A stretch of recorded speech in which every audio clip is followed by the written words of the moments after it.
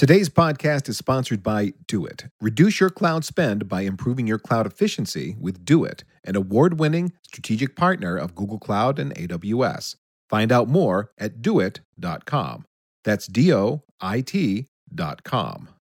Hey everybody, welcome to the Kubernetes Unpacked podcast. My name is Michael Levan. And my name is Kristina. And today we have Saim Safdar on, and we're going to be talking about all things CNCF platform white paper, specifically around Kubernetes and how it all works, and perhaps, how you can get engaged and all that good stuff. Saim, how are you?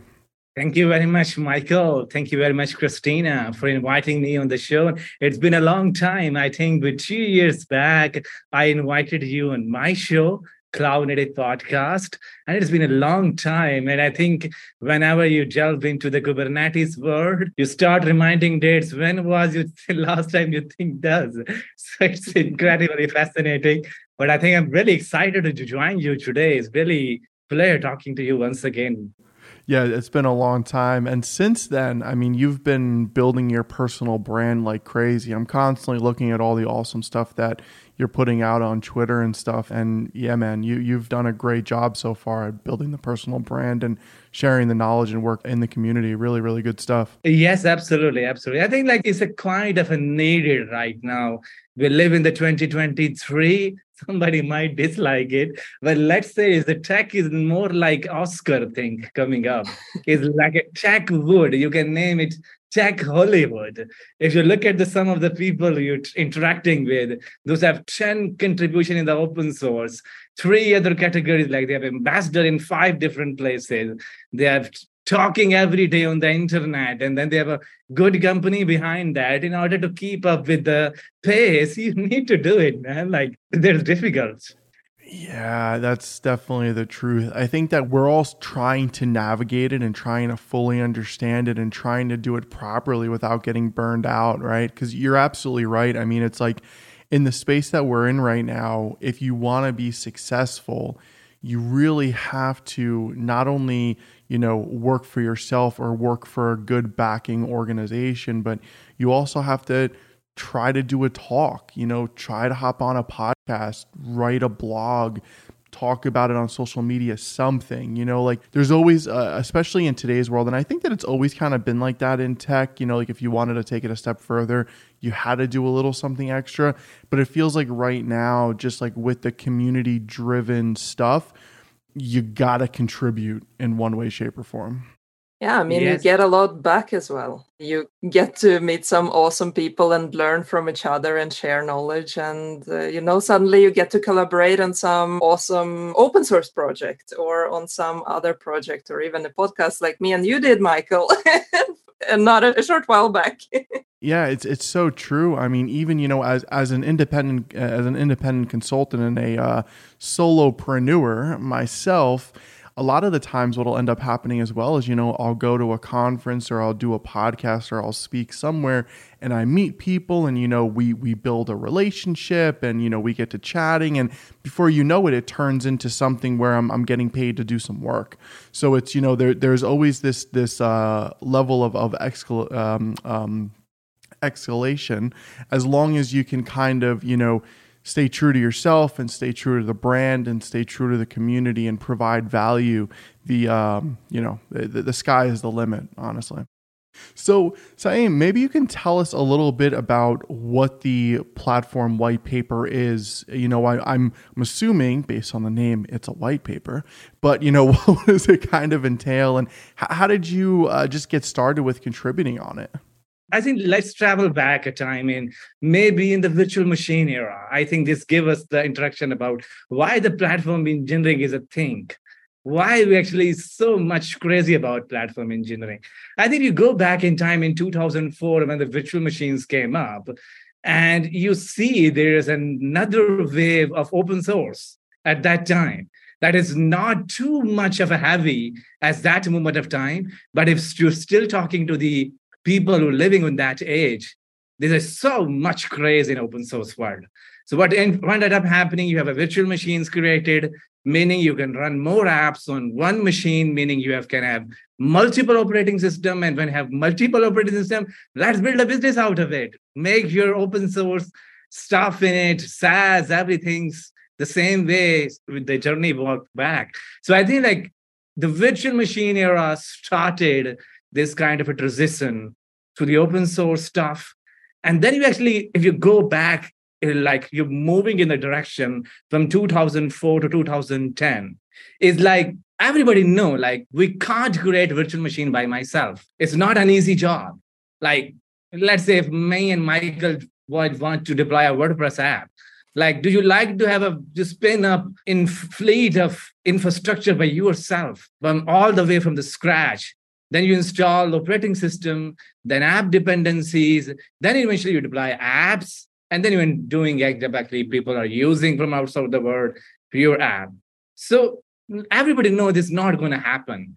What the companies end up is doing is like AWS created, Azure, GCP, because they know better than us how to spin up a virtual machine in just a click of a button. And then when you actually move forward with this space, ask anybody, like any listener who listening to us, how many of you are actually spinning up infrastructure by hand yourself? One of you, two of you, might be none of you. And that's true, because we all consuming the infrastructure of the cloud, AWS, Azure, GCP. And that's, if you look at the virtualization word, the first thing came up, compute, network, storage. And now let's compare both of these waves, container waves and virtualization wave. Containerization waves created explosion of Linux distribution. Containerization waves created explosion of Kubernetes distribution. Containerization waves, first virtualization wave, compute, network, storage. And that is absolutely the same with the case of containers. Compute, network, and storage. And I think when 2018, 2019, and 2020, nobody talking about what the heck is storage with Kubernetes.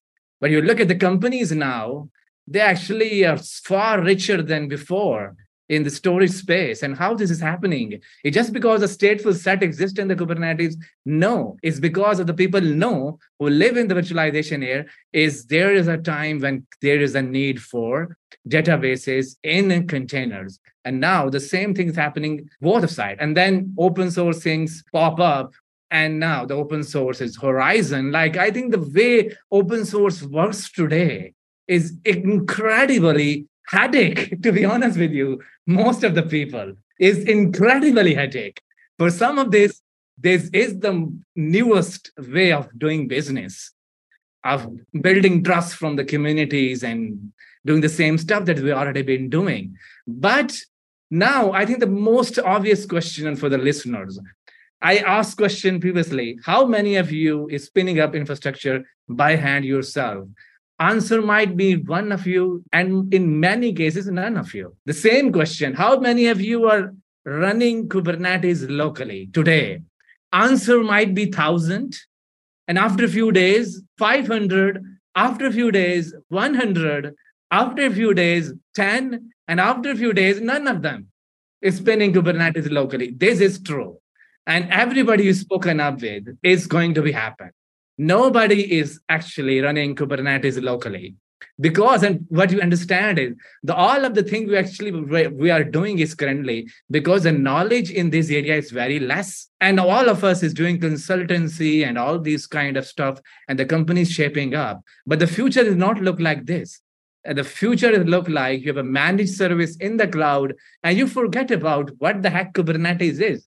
Like, I think Michael or me we talk to our children and we never talk about Kubernetes, where we spend our like 4 or 5 years of nerdy things. So I think like in Kubernetes world, I believe, I might be wrong, but is actually nobody is actually spinning up Kubernetes locally. But then the question is like, how the Kubernetes work then? You're actually using managed Kubernetes offering. Might be the managed Kubernetes offering in the cloud, or might be things like Rancher, OpenShift, Or let's say the company I work with, the Rafi Kubernetes operation platform. That's how you're interacting with Kubernetes in future. If you are interacting this way, then we call this way a platform engineering. And the CNCF realized they have so many tiles and so many projects associated with it, like the CNCF landscape coming up. So this mean is now eventually the same thing happens, like people bring it up, their services from CNCF landscape, and then they build the business out of it. Good thing, but who will tell you what is the definition of the platform engineering?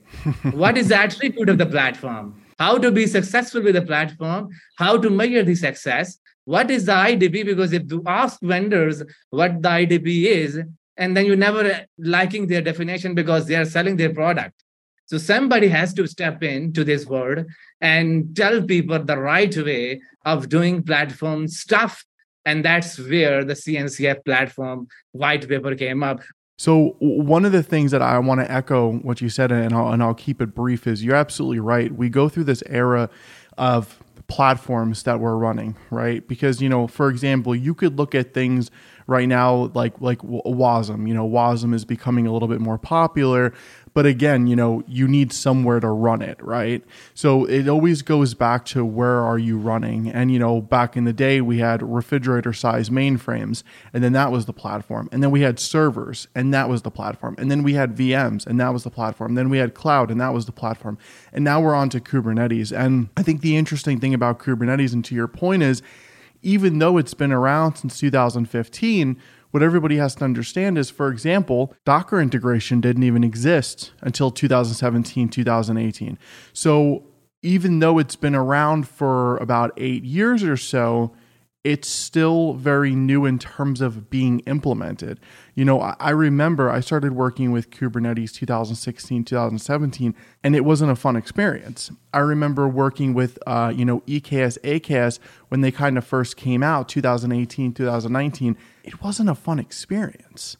So I would say the past year or two, give or take, it's been definitely a little bit better in terms of it being implemented in production, because now people can actually use it in a easier fashion. Kubernetes definitely isn't easy, but it's easy to have the ability to use it in a particular fashion of getting it up and running in production. So, if we look at, for example, VMware and all that stuff, getting released more or less 2004-ish, it became very popular 2005, 2006, give or take, maybe a little bit later. Now it's just on to the Kubernetes piece of, it came out a while ago in terms of years, but now it's actually, it has the ability to be used in production a little bit easier the past year or two.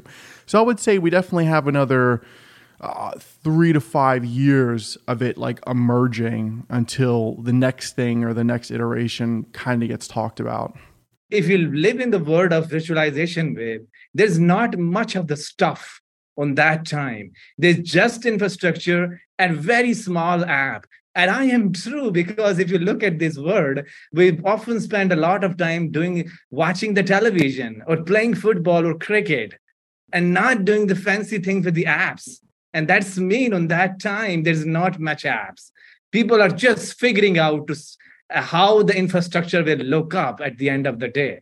So stuff is very small in 2004, 2010. In Kubernetes, stuff is huge. It's humongous. It's so much. If you look at the Kubernetes, we talk about running Kubernetes like virtual machines, orchestration of virtual machines using KubeWord. So we're talking about virtualization still in Kubernetes. We're talking about containers, and we're talking about monolithic microservices, all the stuff that our ancestor actually innovated. So there is so much of the stuff in Kubernetes, but with a small amount of time, like 3 to 4 years. I think if 2014 is a Kubernetes started, in 2017, 2018, it's picked up by the bigger companies. And now 5 years, I can't relate to 5 years, I only relate to 3 years, because after 2020, the shift towards enterprises. So in 3 years, amount of the stuff is actually put into the network, in the internet, around Kubernetes is humongous. It's incredible. And it's made to think about like in future, might be if there is one new technology came up, it took us only 8 to 10 hours to complete it. Like, oh, done everything. Let's wake up new day and do another thing. So it's incredibly vastly adopted. That is the true in Kubernetes case. And that is, I think, the best advantage of open source. But I think if right now that the listener was listening to us, number one, they are the beginners. Number two, there's the companies, enterprises who actually need customers. Number three, there's open source communities and companies. They wanted to know, like, where would it go? What is the best step forward for us? Like, I think most of us, if you talk to the experts on this domain, they tell you the next wave is for the competition. It's not about friendship or these warm battle. It should be a very heated debated. And you look at the platform engineering era, this is where the competition started. And rightfully so, it's end up happening. You have to set up business on these kind of stuff. I think like it's incredible for me. Like in 2 years, if you look at the platform that built on top of Kubernetes, I think it's more than 20. I believe there's more than 20. And it took them 2 to 3 months for enterprise adoption. And now they have huge customers in just, and somebody's acquired by the biggest companies. This is incredibly fast. This is incredibly fast. But if you talk to those teams, they tell you there is a huge investment of time and money behind it. They're doing this for 2016. But now there's a time for them to tell the people around the truth as well. So I think like the one question, I think we kind of oriented our conversation toward this. If you are the beginner around this, all of the hype, number one, you have to understand this. Forget about the hype. You have to need fundamentals. You have to understand what we are talking about. If you actually end up following the hype, you end up nowhere. Because when I started learning Kubernetes in 2019, I guess, there's a hype around blockchain. And I am starting Kubernetes and there is no one friend for me. Can I talk about like I'm learning about Kubernetes and I feel isolated at that time. And look where Kubernetes go and what is happening to the blockchain. So if you follow hype, you end up the hype hacker or hype hiker, end up doing nothing. So if you are the beginner, number one, you have to understand this. If you become comfortable with this platform engineering hype, look back in time, how these things eventually came up and how this evolved. Number two, if you are the enterprises and looking for the customers, I think like it's very important for you is to think about how much of the time I spend with open source and how much of the time I spend with the enterprise offering. Like it's currently a headache. It's a huge headache because I think it's incredible, Michael. I think I wanted to know your experience as well. Have you seen like in the past, like there's 7 people working in the company and they have open source tool? I know a lot of the companies, they have only 7 people working in the company, but still they're investing time in both things. Like they have a SaaS offering and they have an open source offering as well. So that's incredible for me, like how incredibly the power of open source exists is what I think for the individual, it's great. I think the reason why people are doing podcasts now often these days, like me and Michael and all the other people, is because of the open source. Because you forget about what is the technology and the business. Let's talk about the innovation. And that's where you actually like talking with other people as well, like-minded people with others as well. Because if you're talking to 100 people on the internet, so chances are there are only 10% of the people who are doing business with this technology. 90% of the thing like enjoying their times with the technology. There's so much stress in this world. Let's spend time with these cool technologies to remove those stresses as well. So that's a good thing about open source as well. But I think like at this moment of time, is platform engineering becoming a thing critically. I think for the enterprises, they have to look at it like what is their daily routine cycle. Because right now, if you have a good platform in your head, I think it's very important to tell to the world as well. That's for the enterprise. And if you have a small startup and thinking, where should I move? I think we have to keep understand like WASM-based platform become a thing in future because WASM is like super fast scaling in terms of container. So I did a podcast with Matt Butcher on my YouTube channel. around like why WASM and container works together. Some of the things he talk about is inspiring. Number one, I think he's talk about, like he mentioned on the podcast, in future, we have a one unique binary format that is WASM, and that you're actually using for all of the YAML parser. I'm talking about just YAML, but you can relate to any parser. Right now, if you have working in the Rust, you have a Rust-based YAML parser, Go-based YAML parser, .NET-based YAML parser. But in future, WASM is actually the binary format, and that's become a standard in this world. So this meaning, if you are in this space and haven't started doesn't anything, the WASM could be the place for you. And the platform engineering is a huge topic. There's only 3 people in this world all convinced by this thing, like me, Michael, and Kristina, because we know there's a giant CNCF landscape behind platform engineering. Because if you install Kubernetes locally, what's happening, there's no way to access your app from outside world. You need to in-place egress controller. These are the third-party plugins.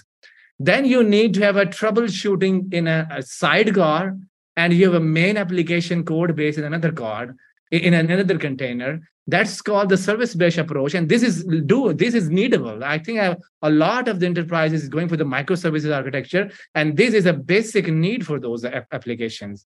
Then you need drift detection, GitOps, Argo CD. I think the Argo CD and Flux and the GitOps is like a girlfriend for the companies at this moment of time. Sometimes I feel like there's a company that don't need GitOps and they are implementing it. I don't know what the sexy thing behind GitOps is, but everybody is actually implementing GitOps.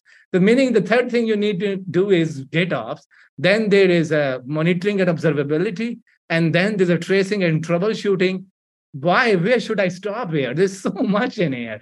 So basically, if you are a small startup, platform engineering become a very, very tough thing for you.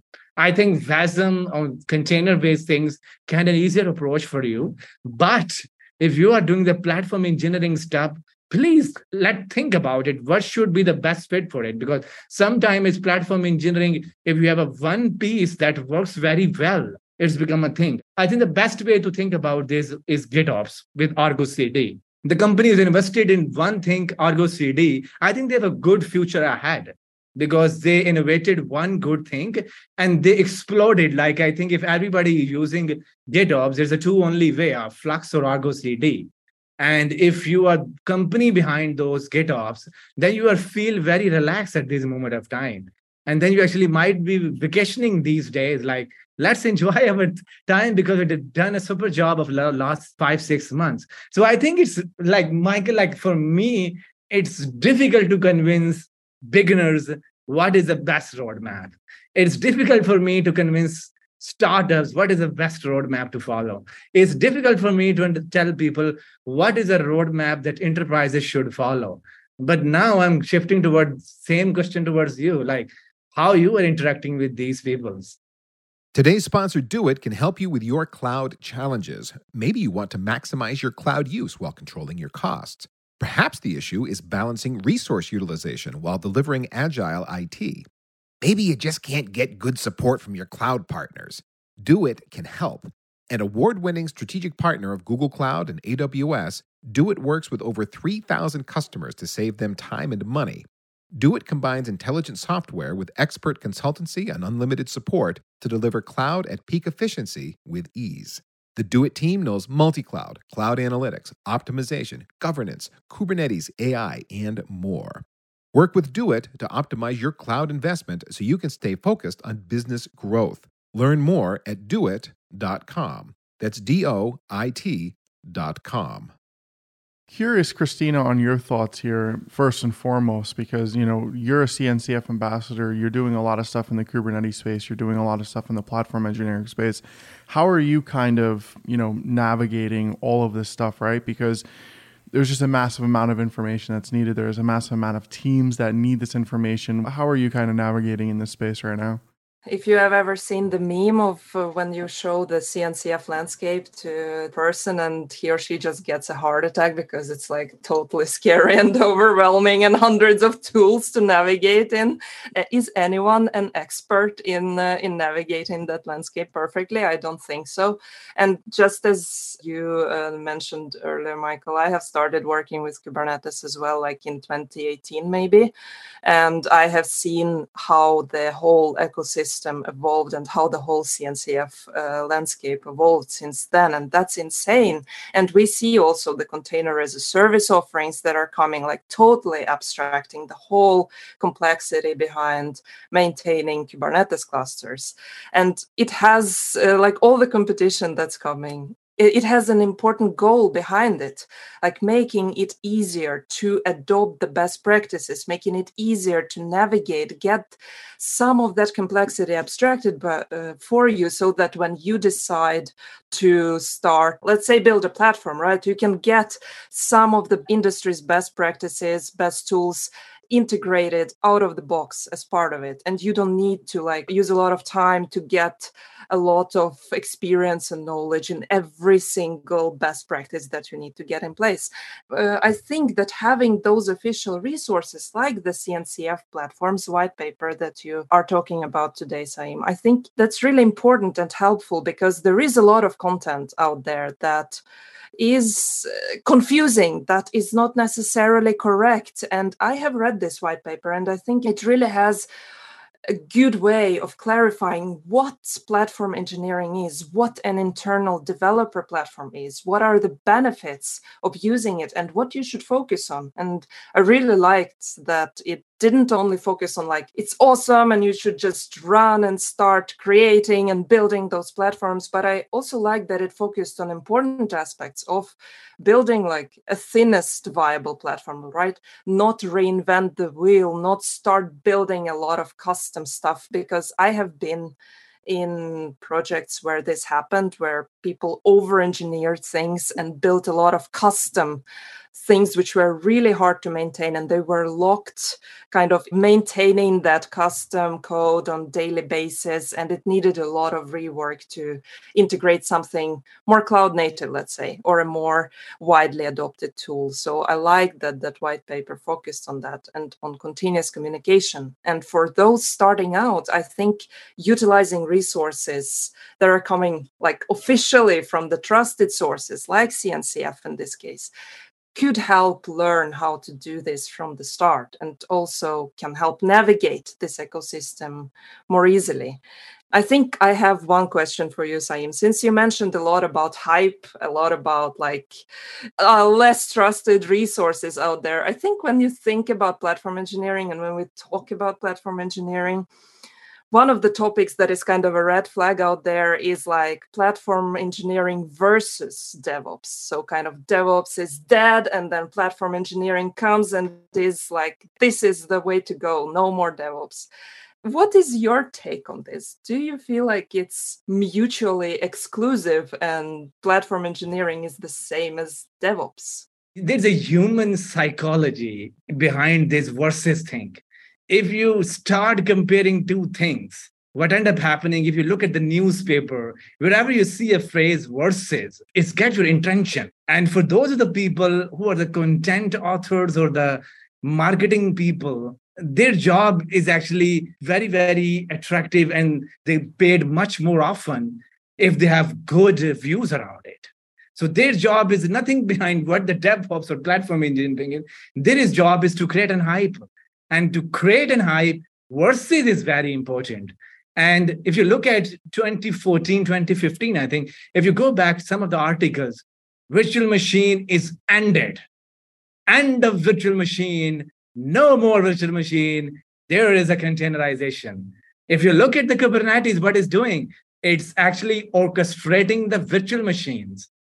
And if you want to see CNCF KubeCon talks, and I'm actually reviewing the CFP, I can tell you 15 CFPs I reviewed for KubeWord project. And it's all about how you actually been effective while using containers and virtual machines together. I think for those of people who are creating verses, Remember, like you create good views for your thing, but you're not the influencer in this space because you are actually comparing two vast things. Platform engineering is nothing to care about what the DevOps is doing.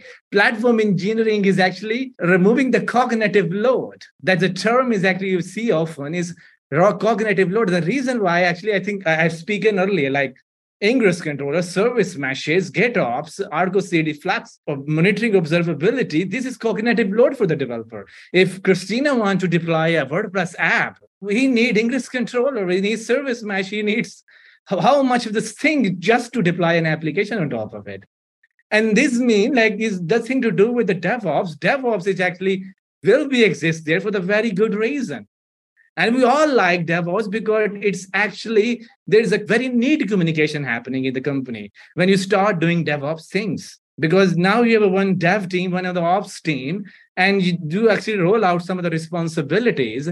I think the way DevOps and the platform engineering works is actually the DevOps job is become more easier by implementing if you have a platform engineering background. And I think there's a white paper, the team topologies is, I think they coined the term platform engineering and the term platform teams. I need to check where the words platform engineering come up. I think somebody look at it, oh, there's a platform exists. Oh, let's add engineering on top of it because software engineering, DevOps engineering, and every engineering, let's add platform and in front of it engineering. But they actually in the, I think team topology mentioned platform teams and for good reason. Because what is actually happening today, if developers need a EC2 machine, what end up happening here is if file a ticket to DevOps engineer. And remember the DevOps engineer might be in vacation. During this time, DevOps developer is enjoying his time because he's actually filed a ticket in Jira that DevOps should create an EC2 instant machine. Then I start doing my work. You can't, as a company founder, you can't debate me why you are setting ideal because this is not my job to spinning up EC2 machine. But this is not an ideal situation to ask every time DevOps engineer to spin up a local machine for me. The best way to do it, that a developer have some self-service capabilities, and then they click a button and the EC2 machine is spun up for him, and then he start doing the work. I think this approach, everybody likes it. I think if you start talking about this concept, that developer has self-service capabilities to spin up infrastructure because they want to deploy application on top of it and removing the need for creating a Jira ticket, everybody likes it. There's no harm in it. But the reason I think the bad things are happening is actually the companies is telling everyone, DevOps, please use this IDP. This is our product, one of the greatest IDP humans ever created. Please use that to be a self-service. That communication is very vague and you don't like it. Me don't like it. This is where the frustration is happening. And I think just to conclude here, number one, there's a need for removing the Jira ticket. Every time there's a need for EC2 machine to spun up. So everybody convinced. What the best way forward? The people who are working in this domain, they think like the best way to going forward with this approach is developer has self-service capabilities to spin up infrastructure to deploy their application. Everybody likes it. But the point that there's a bad thing happening. If you look at how the developers spin up infrastructure in a self-service manner, there are 150 plus definitions out here. And this is not a good communication because this is a marketing communication. And everybody is doing this thing. Like I really dislike, and one of the video from Dave Farley, who is the founder and is a very influencer in this continuous delivery and DevOps space, he's tell the right word. He says, everybody is talking about complex tools and their complexity of a use. Like they say, Kristina is a developer. For her to understand Kubernetes is very difficult. Let's spin up another team. And this team's name is platform team. And their job is to spin up Kubernetes infrastructure for Kristina to spin their apps. So meaning there's a one dedicated team who can understand Kubernetes and infrastructure, and then developers using their self-service capabilities to spin up application. And Dave Farley said, this is a very, very bad communication. There's nothing happening in this communication. There's no wording. because there is not a problem with the tool and their complexity. There's a problem of design. In today's world, there's nobody telling you like, what are the 3 ways to install service mesh? These are the best 3 ways to spin up Kubernetes cluster this way. There is a design problem. And he mentioned, Dave Farley, that you should be heavily invested on design problem. And that is our goal in the CNCF platform white paper, is that platform engineering become a maturity model. Let's say Michael talked to his friend and he lived in the virtualization era and he wanted to be in the containerization era. Today, there is no roadmap for him, and all the roadmap for him are actually vague. What we are doing is actually creating a maturity model that he can use to be productive in the platform engineering wave. So meaning that all the landscape become the maturity model. That white paper, our aim is to tell the audience, like, this is the way. If you have these problem, bring in these tooling in this fashion. And these are the team actually who are actually managing this, how you measure their success, how you measure the platform. That is approach, but it took us a long time. It is a huge investment of time, and we need a feedback from the community as well. If I could sum it up, correct me if I'm wrong, but the whole idea right now is, from a platform perspective, Kubernetes is very much here. It's very much emerging. It's very much here to stay, at least for the next 3 to 5 years, give or take. And the platform white paper, all said and done, the whole job is to make the overall adoption of Kubernetes for everybody simply easier from a design perspective versus just throwing a bunch of tools at it and expecting your problems to go away. Yes, absolutely. And let's conclude a conversation here. Somehow I find one of the platform engineering definition, I think is very easier to grasp as compared to the other. I can give you some highlights now. How is the platform engineering is people are defining? If you look at the words, it's really, really incredible. So let me give you some few definition around platform engineering. The number one, let's spin up the wording. The one of the definition I see, they say mention, platform engineer is responsible for reducing cognitive load while interacting and delivering software. So cognitive load one time, you actually can start a for loop now. Next, platform engineering is all about supporting developers. It's bring together experts from various fields in your organization to form a powerhouse team. That is our definition number 2. Definition number 3, platform engineering is a specialized field that focusing on creating and maintaining the infrastructure and services that support the development and deployment of software application. If you can understand, the one wording is very clear, that the platform engineering whole goal is to solve the pain point of the developers. Like developers are doing so much of the stuff. They're spinning up infrastructure, they're deploying application, they're working with Kubernetes, they are working with monitoring and observability. If these statements are true, then what end up happening in the future is, then the developers is only running code and they do nothing. They do nothing, just writing code. And we all know, because I live in the development world, this is not going to be happen, because what developers is needed, they need autonomy, but they don't not need a removal from infrastructure, because sometime and most of the cases, developer want to have his freedom of how this application work in the infrastructure. He want to play with infrastructure. So these mean developers doesn't like this definition, and this is happening. I'm talking to developers. Do you want this to be happen? Some developers say, yes, I love it, because I don't want to only write a code and do nothing else. But some of the nerdy engineers, they say this is not going to be happen if they're still becoming a hype, because we want our autonomy of our infrastructure. I had a discussion with Alexis Richardson on my show. He is the CEO, co-founder of Weaveworks, and he is prior to Weaveworks, he co-founded RabbitMQ. So we have a very good experience in the platform engineering field.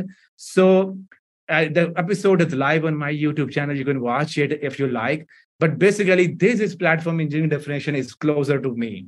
He mentioned that the platform engineering is how we simplify computing for every developer in our organization by creating environment for them to run their apps. Those environments are the platform, and the job of the platform team is to choose how they are built, where they run, and make sure they are always available in an easy way, and separating those concerns between automated platform, app devs who have an easy time, that is platform engineering. I share the definition with Michael, so you can add on the note description as to what people feel like. I think this is so closer to me because this one word is very, very crucial here. Alexis tells that platform engineering is all about simplify computing for every developer. This is a pain because developer has to spin up Kubernetes infrastructure sometime by hand. And they don't need any other tooling, and they don't have enough money to support Kubernetes in the cloud. So simplifying computing is the goal. The next he mentioned, how do you simplify it? That is the question. He mentioned the way you simplify it is to create environment. Meaning, if Michael is a developer, he need an application and he need an infrastructure where GitOps already been installed. So for Michael, this is the environment. And Kristina doesn't want GitOps, Service Mesh, or anything. Kristina needs just environment where Ingress controller are installed. So this is the environment for Kristina. So he mentioned the platform engineering job is to choose where those environments are run. In Michael's case, might be this run in the EC2 like AWS. In Kristina's case, might be run on Rancher. So this is a job of the platform teams. So the goal is defined with this definition. The responsibilities are defined in this definition, and separation of concern is also defined in this definition. So I really I think our focus in the CNCF paper is to actually let the world know. Let's think about platform engineering this way. And if you think about this way, and if we can tell you this is the right way to define it, then you have full autonomy to add innovation on top of it. Rather than I'm telling you, I am an owner of the IDP, and this is one of the best IDP in the world. And you don't like those kind of definition. Personally, me, I don't like it. But this is how Alexis defined. I really like his definition as well. And with that, I pass it over to Michael and Kristina to conclude it. Yeah, I definitely think that that's a much more accurate definition for sure. And that's a big thing that we have to always think about in today's technology world is there's a lot of tech marketing and there's a lot of hype and there's a lot of buzzwords and there's a lot of this and a lot of that. You got to kind of peel through the onion a little bit and get to the center so you can actually figure out exactly what, you're supposed to be doing. Kristina, do you have anything else before we wrap up today? Yeah, just to say that totally being skeptical, checking multiple sources will provide you a broader picture as well on trying to filter out the marketing part of things as well. Just to sum up, since you mentioned, Saim, that we as a community and the CNCF are on the lookout for the feedback, both to this white paper and I guess to any future resources that are being published, does this mean that anyone from the community can come and contribute or provide feedback? And if yes, where can they do that? Number one, they can join the CNCF Slack channel. WG-platform is a Slack channel name. You can join there. We have a bi-weekly meeting on Tuesday, 9 a.m. Pacific time. And the intent of the meeting was to get opinion from the community on how they are looking at this landscape. And the next big thing we've been working on is the platform maturity model. I will share the link with Kristina. So you can add this into the show notes for the podcast. So basically, you can look at this platform. There's a model and there's a design diagrams are available. Basically, you look at it and tell us if this is a right way to measure the success of the platform, maturity of the platform, if you have any opinion, because I think we have folks from a lot of the different organizations. And every time there's a new member join the teams. And I think the whole intent was to get community feedback, irrespective of what are they saying, is have a full liberty of telling us what is the way to define these high-speed technologies. Because this is somebody has a job. They have to pick up. This is a challenge because sometimes people don't like it. They want to do it their own way, but somebody has to step in. So with the CNCF working group, so we definitely want to hear your feedback. So bi-weekly meetings on Tuesday, 9 a.m. Pacific time, CNCF dedicated Slack channel. Tag app delivery is a bigger umbrella around platform in the CNCF. And if you go to the tag app delivery.io, where the CNCF platform is hosted, you can read it. This is not a good one, we know, but we need your feedback to make it more subjective and make it more opinionated while you're reading it. So with that, over to you, Kristina. Thank you for sharing that. I guess now for the first time I hijack Michael's comments. Just correct me if I'm wrong, but this is the time for you, Saim, to plug in your links, your social media, your company, your blog channel, whatever. It's your time to shine. Thanks, Michael and Kristina. So let me talk about a few things. So I'm running two major things because this is how I'm learning. The reason why I have this amount of knowledge in my head is because I'm doing two things synchronously, and I'm doing it for very regularly. Number one, I'm hosting workshop with the CNCF project founders on Cloud Native Islamabad community. There are two workshops coming up. Number one is BotCube, is a troubleshooting, Kubernetes troubleshooting tool. And there's a one on Argo rollout 1.6 release with Zach Eller, the maintainer of the Argo project. So Cloud Native Islamabad is a community. If you go and search on the internet, Cloud Native Islamabad, write it up, you will see all the links come up. That's one thing. And also running the podcast on my show that's called Cloud Native Podcast. We have an episode today on platform, a definitive guide for Kubernetes operators for platform engineers. In recent episode, Rose Chris from Red Hat joined me, and he tells us how you build your custom controller by hand. And it's a wonderful podcast. You can listen as well. I'm also working with a company called Rafe, and we have a Kubernetes operational platform. And remember, I am one of the most unbiased people when I'm talking about those things as well. But I do feel while talking to our enterprises, our customers are Mass Mutual, Palo Alto, and there are very big names in our company. And I remember, like, I just joined this company. This is 7 or 8 months for me living in this company and working with the customers. And looking at the customer list, I'm really inspired, like, how these people have done it. Like, they have a wonderful enterprises who are actually using their platform. So we talk about the platform today. So I think our platform is not much an ideal one for all of the enterprises in this world. But I think I love to have a debate with you. Like, what do you think about the platform engineering and platform in general?